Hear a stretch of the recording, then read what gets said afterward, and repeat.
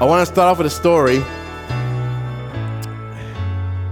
And in this story, there's this elderly woman, and she's well known for her faith in the Lord.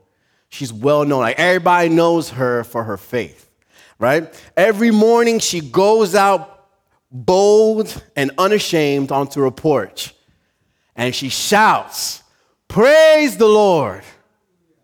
Next morning, she goes out on her porch and shouts, "Praise the Lord," for the whole neighborhood to hear, for the whole town. Every day, that's what she does. And the funny thing about this woman doing this is that right next door to her, there's an atheist that lives there. He's getting fed up of hearing her say, "Praise the Lord." This morning, she goes out and she says, "Praise the Lord." And he says, "You know what? I'm going to shout back." And he shouts back, "There ain't no God." And then she continues to say, "Praise the Lord." Well, within time, this woman fell on hard times. Things got a little tight. Things got difficult. She started, she was a little under pressure. She didn't have the money coming in like she used to, and she was going through it. But it didn't stop her praise. So this morning, she goes out and she says, "Praise the Lord. God, I need you." And she's shouting this from her porch. "I'm having a hard time, God. I need you to help me. Send provision, Lord. You're capable of doing it." And she goes, "Lord, I love you, I praise you, and I need some groceries." That was her morning yell, her shout. Next morning, she goes out on her porch, and she notices, to her surprise, there are bags of groceries. I mean, filled to the top.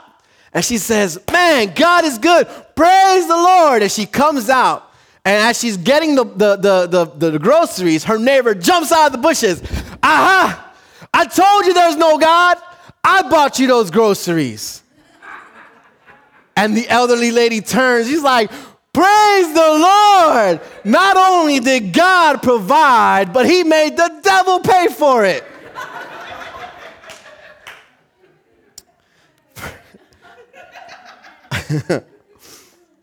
This woman was unashamed. Unashamed. She didn't care who lived next door. She only knew that she was praising the Lord and nothing was going to stop her. Right? Nothing was going to stop her. We all shout. The title of today's sermon is "They Shouted." We all shout. And we shout in various different settings for various different reasons. We know that we shout at sports events. If you go to a game, baseball game, football game, if you go to any of those games, more likely you're going to shout. You're going to shout when your team scores a touchdown, and you're going to shout when the other team scores a touchdown, but just not a nice shout. It's a different shout. Come on, man, right? And so we shout in sports events. We shout in celebrations, in weddings, right? Birthdays, graduations. We shout. Some of you had those parents that would embarrass the kids, right? Because they would shout from the back, "That's my baby!" Woo! And then you end up doing it to your child now when they graduate. You had that done to you, and you do it to them. And we shout because we're filled with excitement. We're happy. We're joyful. We shout. Some of us shout for reasons that, we're angry. We're frustrated. And so we shout. We shout. I know someone that has a neighbor. If I say to someone, then it's too simple. People get it. I know someone that has a neighbor that we can hear the shouting from across the street. Across the street. They live across the street, and I hear the shouting. I hear the anger. I hear all the commotion. I hear the shouting. Many of us shout when we're angry and we're frustrated. Some of us shout in pain. Sometimes the pain is so much. We lose somebody and we shout. We cry out. You know, we bang our finger when we're hammering something. And you shout. Ah! You shout in pain. In this case, in the scriptures that we're about to read, we're going to see that there's crowds. And we know that wherever crowds are, there's always shouting. There's always shouting. Especially if you're with a lot of people that like to be heard. People are going to be shouting because they want to be heard. As Jesus reached the last week of his ministry, as the countdown has begun, right, there were crowds. There were crowds that followed him, and there was much shouting surrounding him. Today, we're starting the first of a 2-week series. So this is part 1 of 2 sermons. I didn't think you guys wanted me to put this all in one because we'd be here for quite a while. So we broke it in half. And this is part 1. And so in this part, we're going to travel, in these 2 messages, we're going to travel with Jesus during the last week of his ministry to different events where crowds were shouting. Different events where crowds were shouting. To give you a total, it's probably going to be 4 events. Today we'll talk about 2, and next week we'll talk about 2 more. And 2 events where the crowds were following and they were shouting in the presence of the Lord. Let's turn to Luke chapter 19, verses 35 to 40. Luke chapter 19, verse 35 to 40.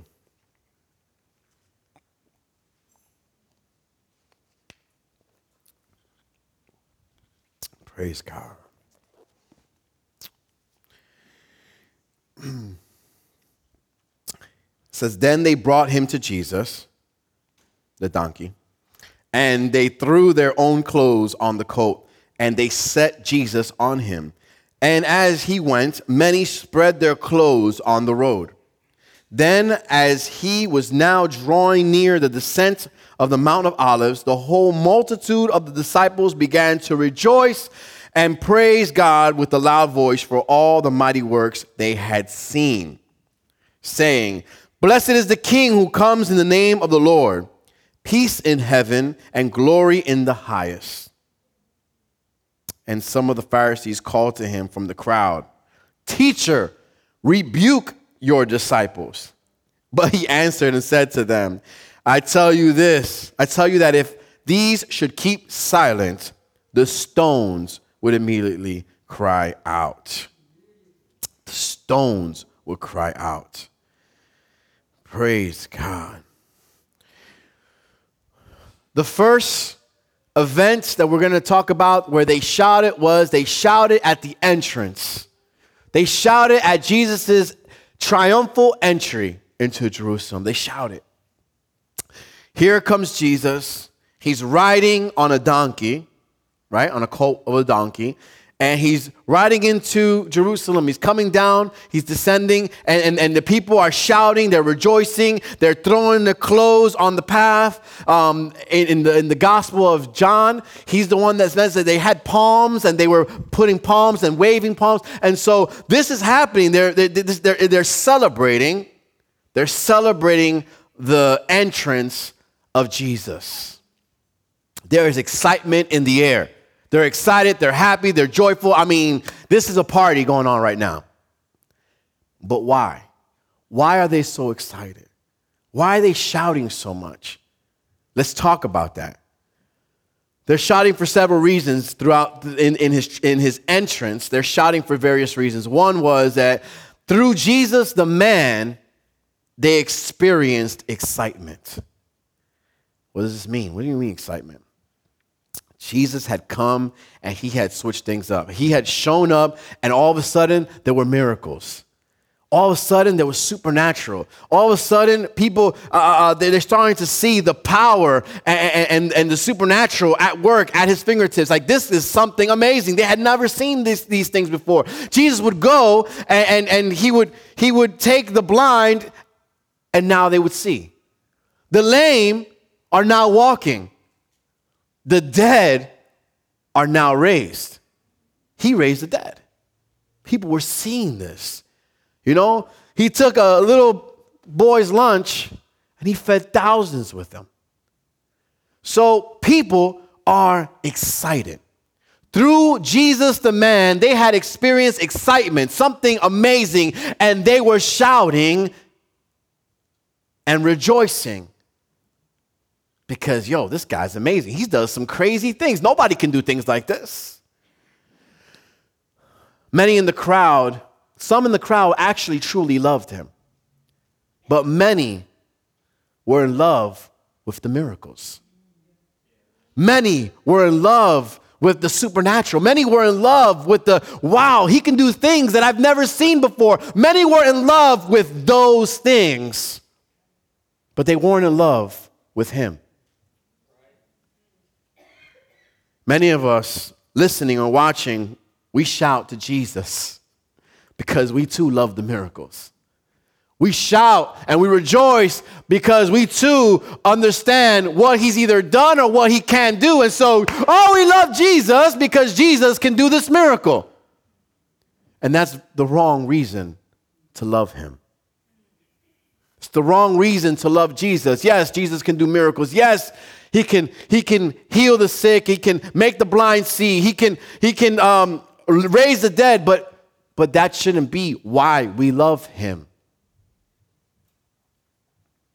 Loving the miracles of Jesus doesn't mean that we are saved. The crowds were excited. They shouted at his entrance because through Jesus, the messenger, they had experienced enlightenment. Jesus, the messenger. What does this mean? Well, many were shouting because Jesus had brought some radical teachings. He began teaching, and they had never heard someone teach the way Jesus had preached and taught to them. They were used to the teachings of the scribes and the Pharisees, and it was refreshing to hear the teachings of Jesus. It felt like anyone could sit with Jesus and listen to him teach and listen to him disciple. See, Jesus, it was through Jesus they had heard Jesus that they saw something different, and they were drawn to that. They were drawn to the different. Matthew 7, verse 28 to 29, it says this. When Jesus had finished saying these things, the crowds were amazed at his teaching, for he taught with real authority, quite unlike the teachers of religious law. Church, there are people today that are drawn to those that teach differently. There's nothing wrong to having a favorite teacher. There's nothing wrong with being drawn to someone for the way they teach or the way they preach, and that's good.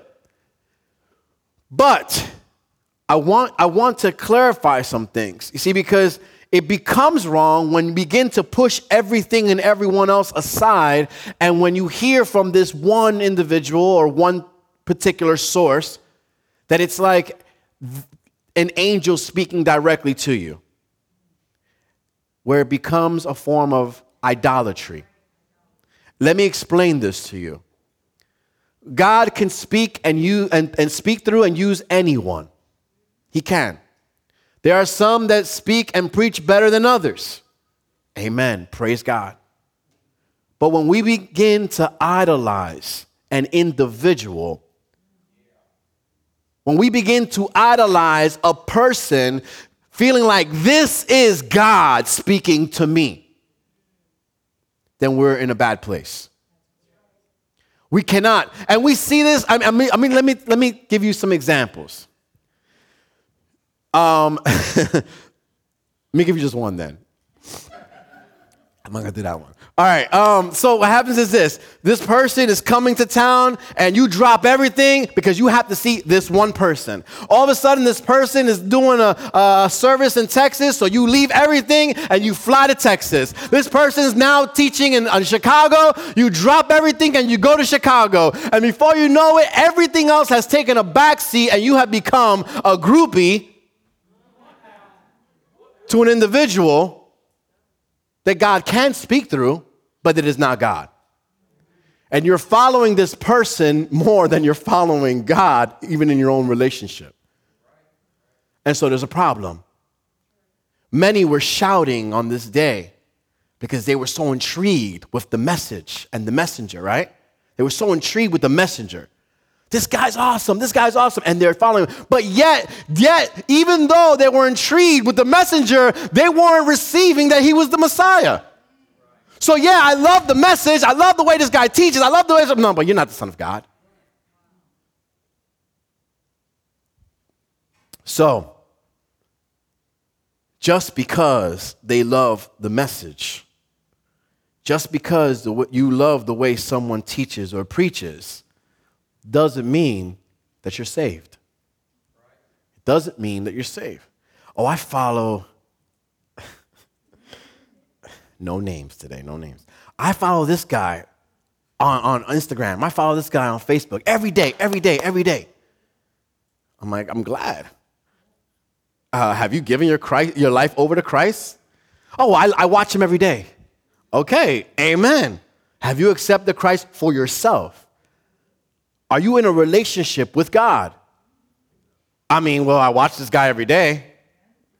That doesn't mean anything. You could watch someone 20 times a day. Do you have a relationship with Jesus Christ? So, the crowds are excited at the entrance because Jesus, the Messiah, through Jesus, the Messiah, because they had experienced expectation. Today's Palm Sunday, right? We celebrate the fact that about 2,000 years ago, Jesus rode on a donkey to Jerusalem. It was a very triumphant entry. For the disciples of Jesus, this was a day of excitement.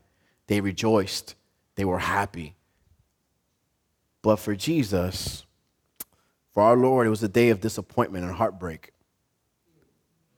Can you imagine that?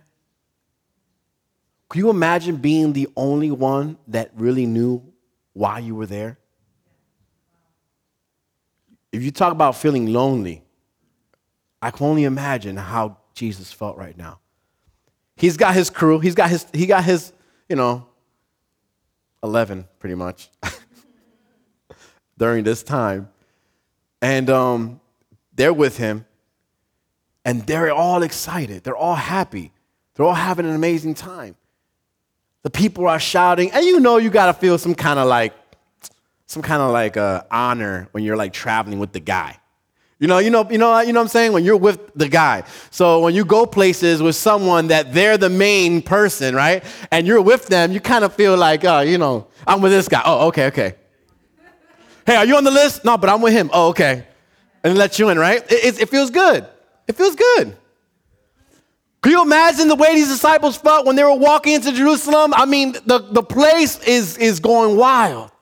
They're shouting, they're singing, and they're like, yeah, I'm with him. I've been with him these last 3 years, all me. We've been hanging out with him, we go out to eat. He teaches us personally. You don't get no personal teachings. We get personal one-on-one time. You could imagine the way they felt. A lot of puffed up egos maybe, whatever the case may be. But Jesus, sitting on that donkey, he's going into this and he's seeing the people shouting. He's seeing the people yelling. He's seeing how the excitement and all this emotionalism, which we're guilty of experiencing in churches today as well, right? I mean, I can get up here and if I start shouting and jumping, guess what? Y'all going to start shouting and jumping too because it's contagious. You know what I mean? I could be like, woo! Y'all going to be like, whoa, yeah. I could do that. I could get you guys riled up, right? I mean, can I?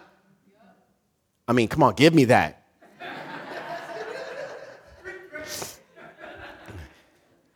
The problem is, in many of the churches,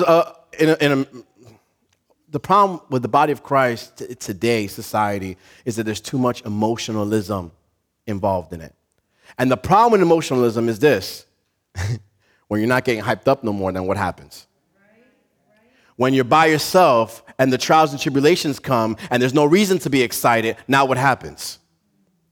How do you break through those instances? How do you get past that? How do you overcome that? Because you weren't taught that in the hard times you hold on to Jesus and still celebrate. You were taught to yell and to jump when they were yelling and jumping and scream when they were screaming. But when all the music and the silence is, when all the music and shouting is gone, what happens?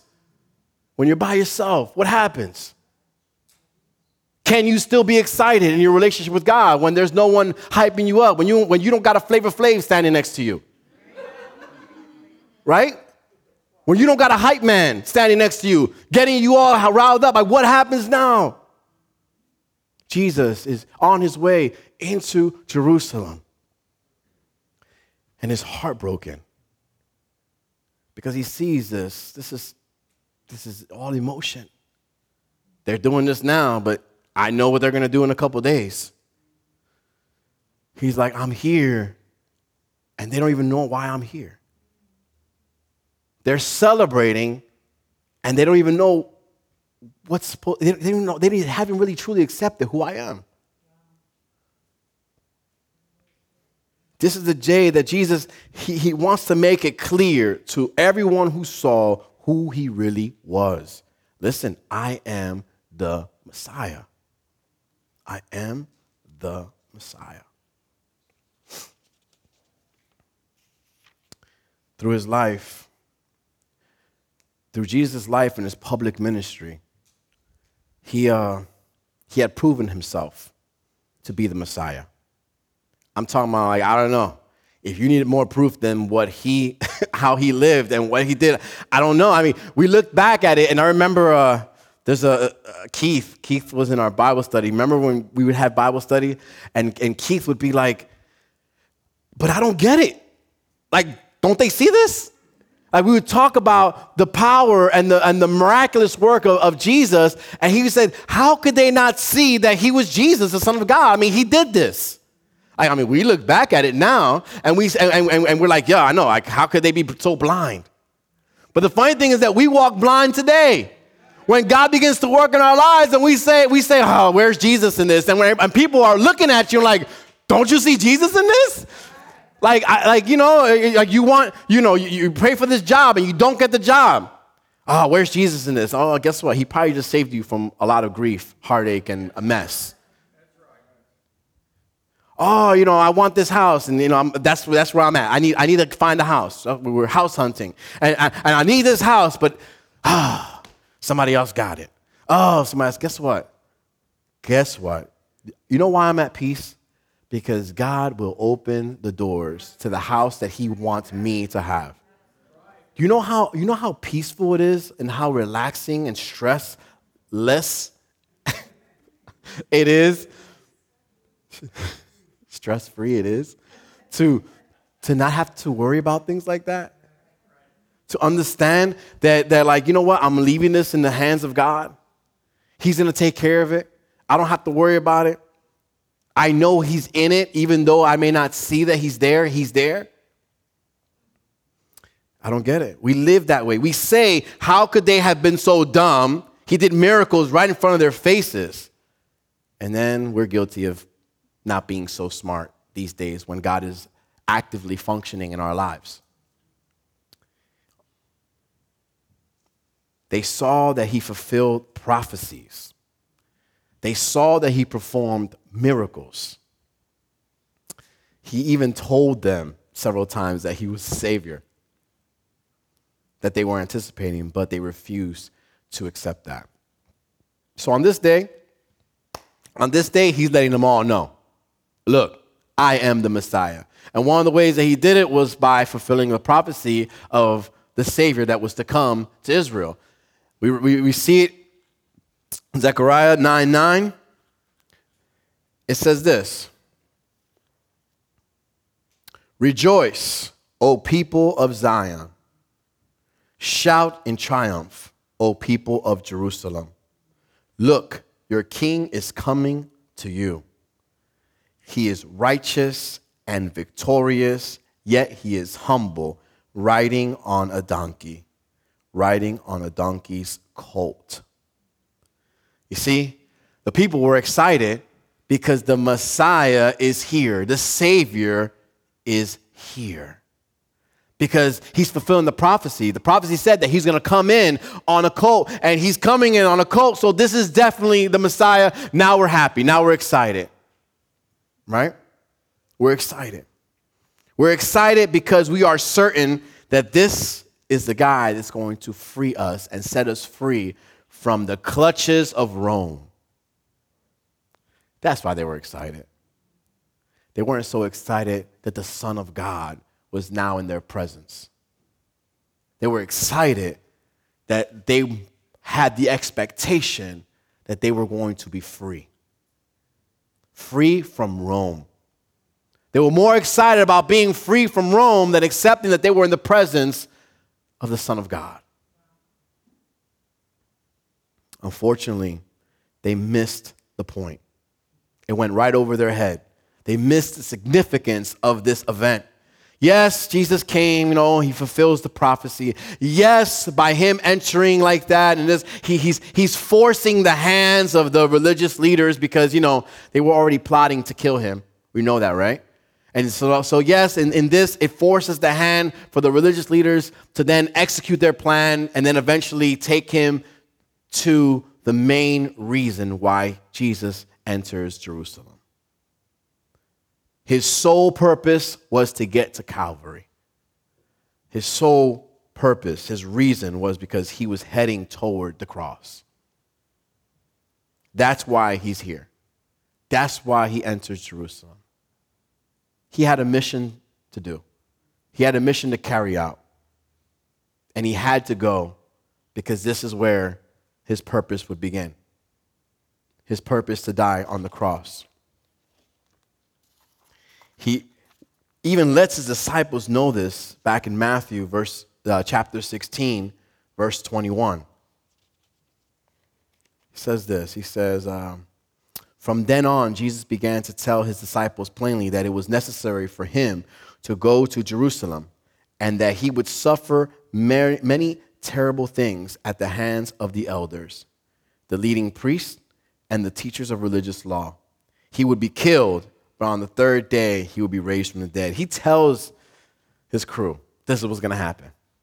This is what's going to happen. But in all the excitement, in all the yelling and the celebration, that's the last thing on their mind, right? They're not thinking this. Today, there are many that enjoy the miracles. There's many people that enjoy the miracles. There's many people that enjoy the message. People that enjoy the messenger. But the fact is that none of that gives you salvation. The truth is that none of that gives you salvation. And yes, it's great to see miracles. Yes, it's great to listen to someone who can teach very well. It's great to receive a message, and it's all that. All that is great. But the thing is this: the thing is that none of that gives you salvation. And that's important that we understand that factor, because some people would just look to all the other things thinking that they're okay with God. But it's much more than that. You see, salvation doesn't come through anything else other than a personal relationship with Jesus Christ. That's it. That's it. Listen, and this sounds, let me finish before you guys go, all right, let me finish. Jesus did not come to heal you, right? Jesus did not come to feed you. He did not come to bless you. He did not come to make your bank account bigger. He did not come to give you the perfect car, the perfect house, the perfect boyfriend, girlfriend, husband, wife. He did not come to do those things. What? Jesus did not come to fulfill a bunch of dusty old prophecies for the nation of Israel. You ready for why he came? Jesus came for the sole purpose of going to the cross and dying on that cross for you and for me. He died for the sins of man. My sins. Your sins. That's why he came. Now, guess what? Some of the results of him being around are the blessings that follow him. In the same aspect of our relationship with him. Our relationship of him isn't dependent on the blessings, on the healings, on the feeding. Our relationship with him is not dependent on those things. Our relationship with him is a personal relationship that we have, understanding that, yo, you died for me in my sin. Like, you knew what I would do. You knew how I would act. You knew how I would rebel. You knew how I would turn my back on. You knew that I would crucify you all over again, and yet you died for me? You see, that's the thing. And so when you understand that, you have a relationship with him and you love him, because you know what? There would be nobody else that will do that for you. No matter how much somebody loves you, they're not going to take on and die for your sins. They're going to be like, well, they deserved it. I don't know. They should never did that. They should never borrow money from that dude. I told them not to do it. We love him because he did what no one else would ever do or could do. He died for our sins, giving us access also to the Father. We don't need to go to a priest and tell him, listen, when you go talk to God, tell him I did this, tell him I did this, ask him if he'll forgive me. Ask him if he'll forgive me. And then that guy will tell you, yeah, he'll forgive you if you do this, this, this, and this. That's not how it works at all. Jesus dying on the cross, we have a direct line to God the Father. You could talk to him. You could reach out to him.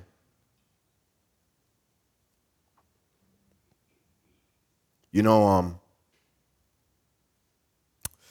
he didn't come to do all those things I mentioned. He didn't come to do all that.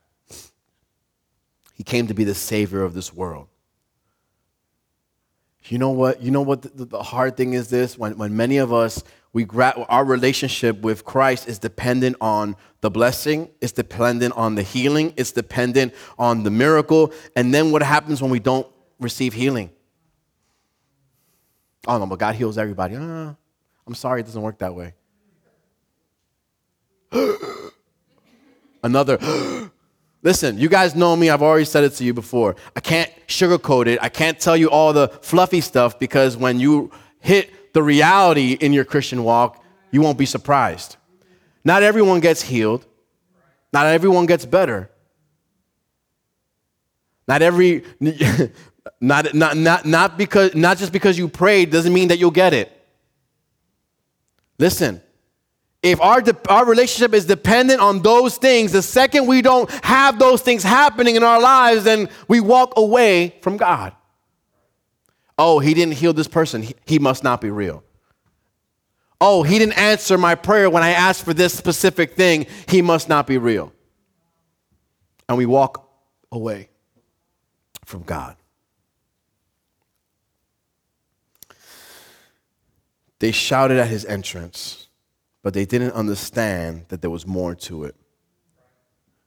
Those who know Jesus, those of us that truly know Jesus, know that there is a reason to shout. There is truly a reason to shout, right? We know that he's worthy of our shouting and worthy of our praise, but at the same time, those who don't know him will always attempt to shut you up because they don't want to hear your shouting.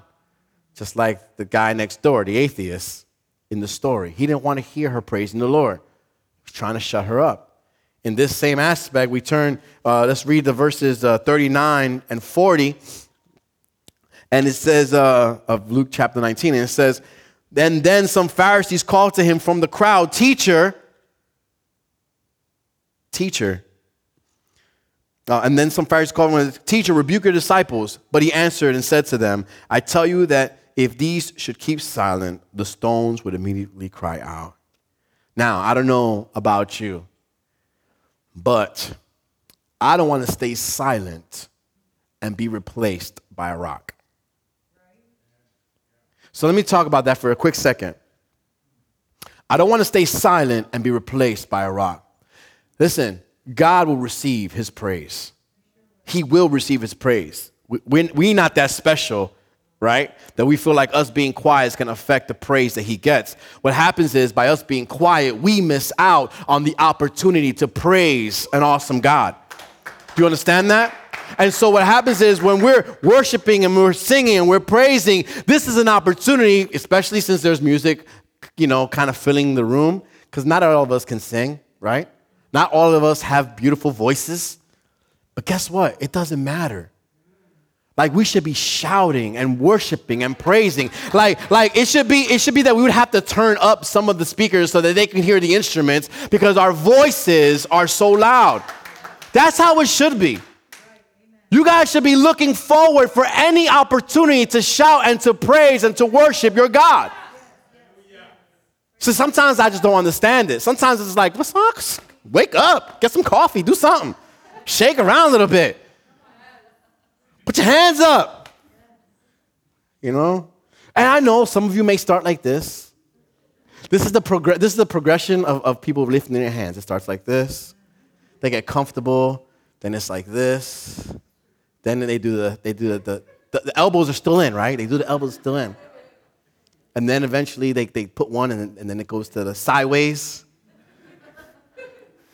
And then they kind of do like this. They kind of lean down so not many people will see them, right?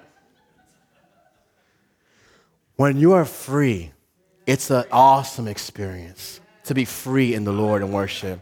You throw your hands up, you throw your hands forward, you throw yourself on the floor, you get on your knees. It doesn't matter who's here, who's watching, what song is even playing. What it matters is that you're worshiping and shouting and praising an awesome God that over 2,000 years ago decided that even though you were, even though you don't deserve anything, even though you would make many mistakes, even though some of us did some very bad things, he loved us even beyond that. And he rode into Jerusalem on a donkey when everyone was celebrating his arrival, knowing that he was getting closer and closer to his death. For a bunch of ungrateful people. Because that's what we are.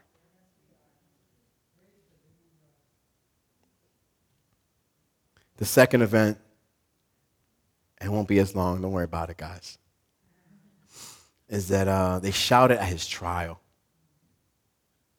John chapter 19, verses 15 and 16 says, "But they cried out, 'Away with him, away with him, crucify him.' Pilate said to them, 'Shall I crucify your king?' The chief priest answers, 'We have no king but Caesar.' Then he delivered him to them to be crucified. So they took Jesus and led him away." The words cried out. It means that they were screaming for, they demanded for something to be done. The crowds were shouting and chanting and saying, "Crucify him, crucify him." They were shouting now. They had a hunger that needed to be satisfied, and it was only going to be satisfied with the blood of Christ. The thing is that many people that are in this crowd saying crucify him were many of the same people that were in the previous crowd saying Hosanna. Yet waving their palms and throwing their clothes on the floor. Now shouting, "Crucify him. Crucify him," wanting the death of Christ. Why all of a sudden the change? What happened? Weren't they excited? Weren't they happy? Well, there's a couple reasons, and we'll quickly talk about them. And one was that they considered him an imposter. An imposter. Wasn't the Messiah supposed to come and save us from Rome? Wasn't the Messiah supposed to come and remove us from the bondage of this tyrant? He's supposed to be a king. Where's his army? Oh, this guy lied to us. He's not going to deliver us from Rome. He's no king. Where's the soldiers at? Where's his troops? I mean, these 11 guys, they ain't going to cut it.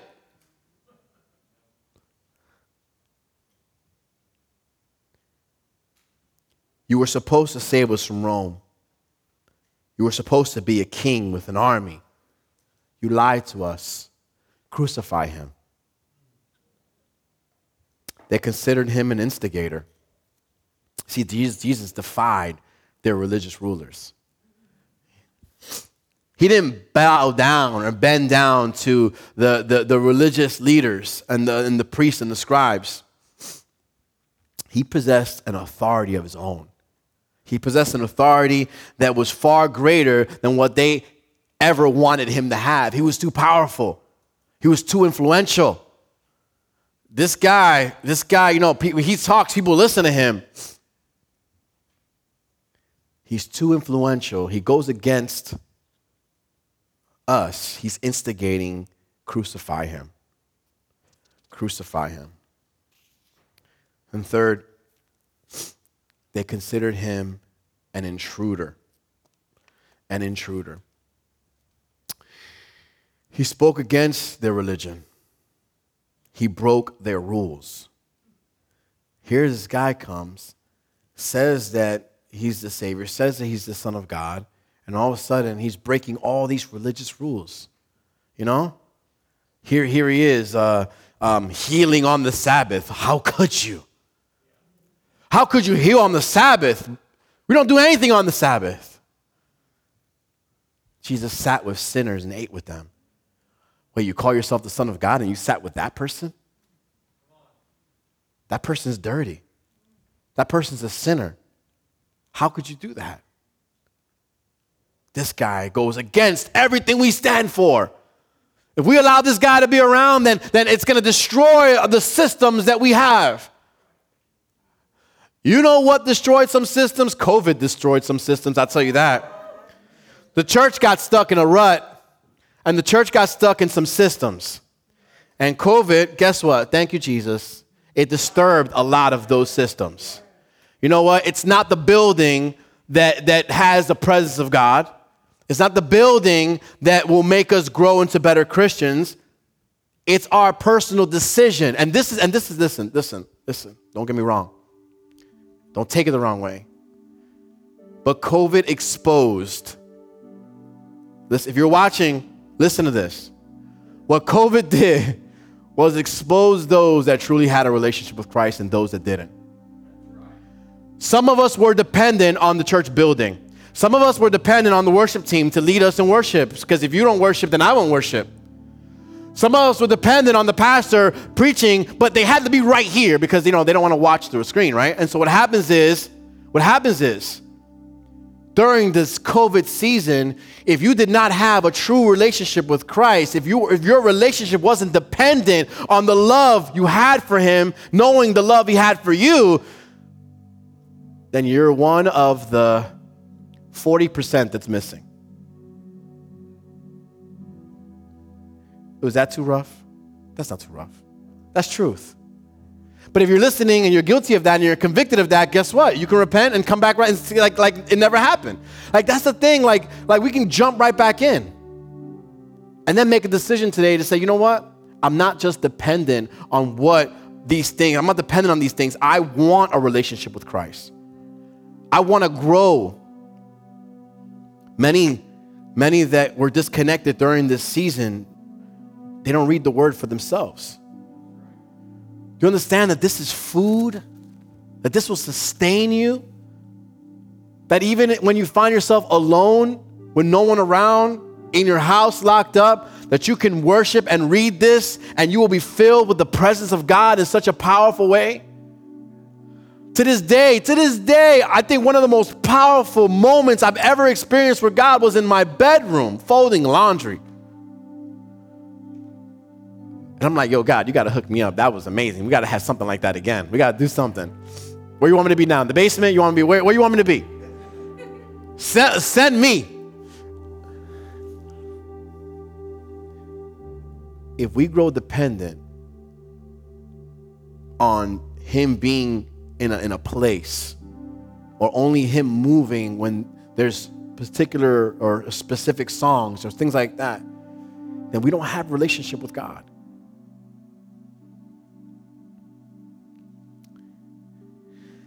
He spoke and sat with sinners. How could he? Well, people say that probably about me, because I sit and I eat with sinners. Well, first of all, we're all sinners. So if I sit and eat with you, then I've sat and ate with a sinner. But for the context of letting you guys know, yeah, I've sat and have spent time with people that are not Christians. And guess what? I'll continue doing it. I don't let them influence me. I hope that the light in me shines.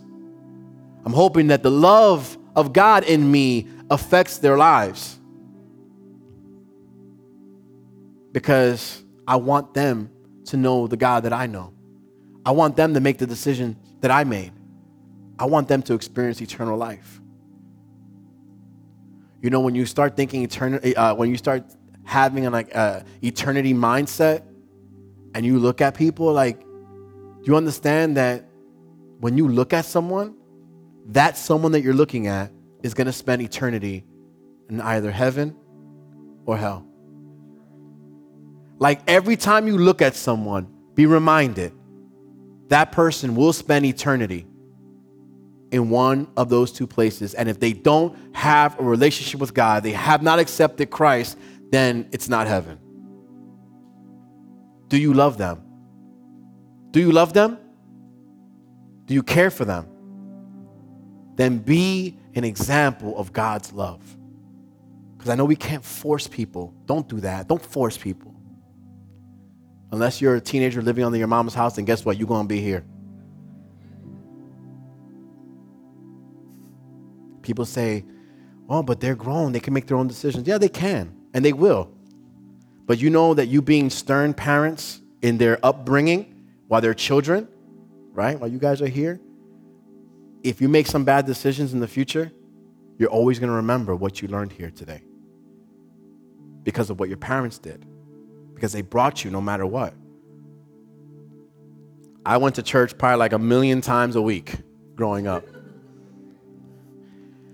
I look back at it now and thank God I went 1,000,000 times a week. Because some of the decisions that I made as an adult, God brought to memory a lot of those teachings that I learned when I was a child, a teenager. And it helped call me back. It helped bring conviction to my life. He sat with sinners, and we can't have this guy poisoning our religion, our customs. Crucify him. They shouted at his entrance. There was excitement and expectation. They were amazed at what they saw. They were amazed at what they heard, but they still didn't truly know who Christ was. They shouted at his trial because he didn't meet their expectation. They had plans. They had plans. You know how some people make plans even before things go through? Like, they saw him on a donkey coming in, and someone probably already made a plan. All right, you know what? Once we get delivered from Rome, I'm going to move there. I'm going to get that house. I'm going to do this. They started making their own plans. And guess what? Those plans didn't come through because he was there for a deeper, a more meaningful purpose, which they completely missed. Can you guys stand with me this morning? I have a question for you today. Real simple question. And the question is, why do we shout today? Why do we shout? Some of us need to shout more in the presence of God. But why do we shout today? Are we shouting because of what we've heard about God? Are we shouting because of what we heard of the things that Jesus has done? And we hear like, oh, he's done this and he's done that. And so we shout because of those reasons. Are we shouting because we expect healing? We shout because we expect blessing. We shout because we expect provision. I mean, is this why we're shouting? Because if it's based on that, then when you don't get it, then there's no shouting, right? I mean, what if God doesn't do what you wanted him to do? Would you quickly turn around and say, crucify him?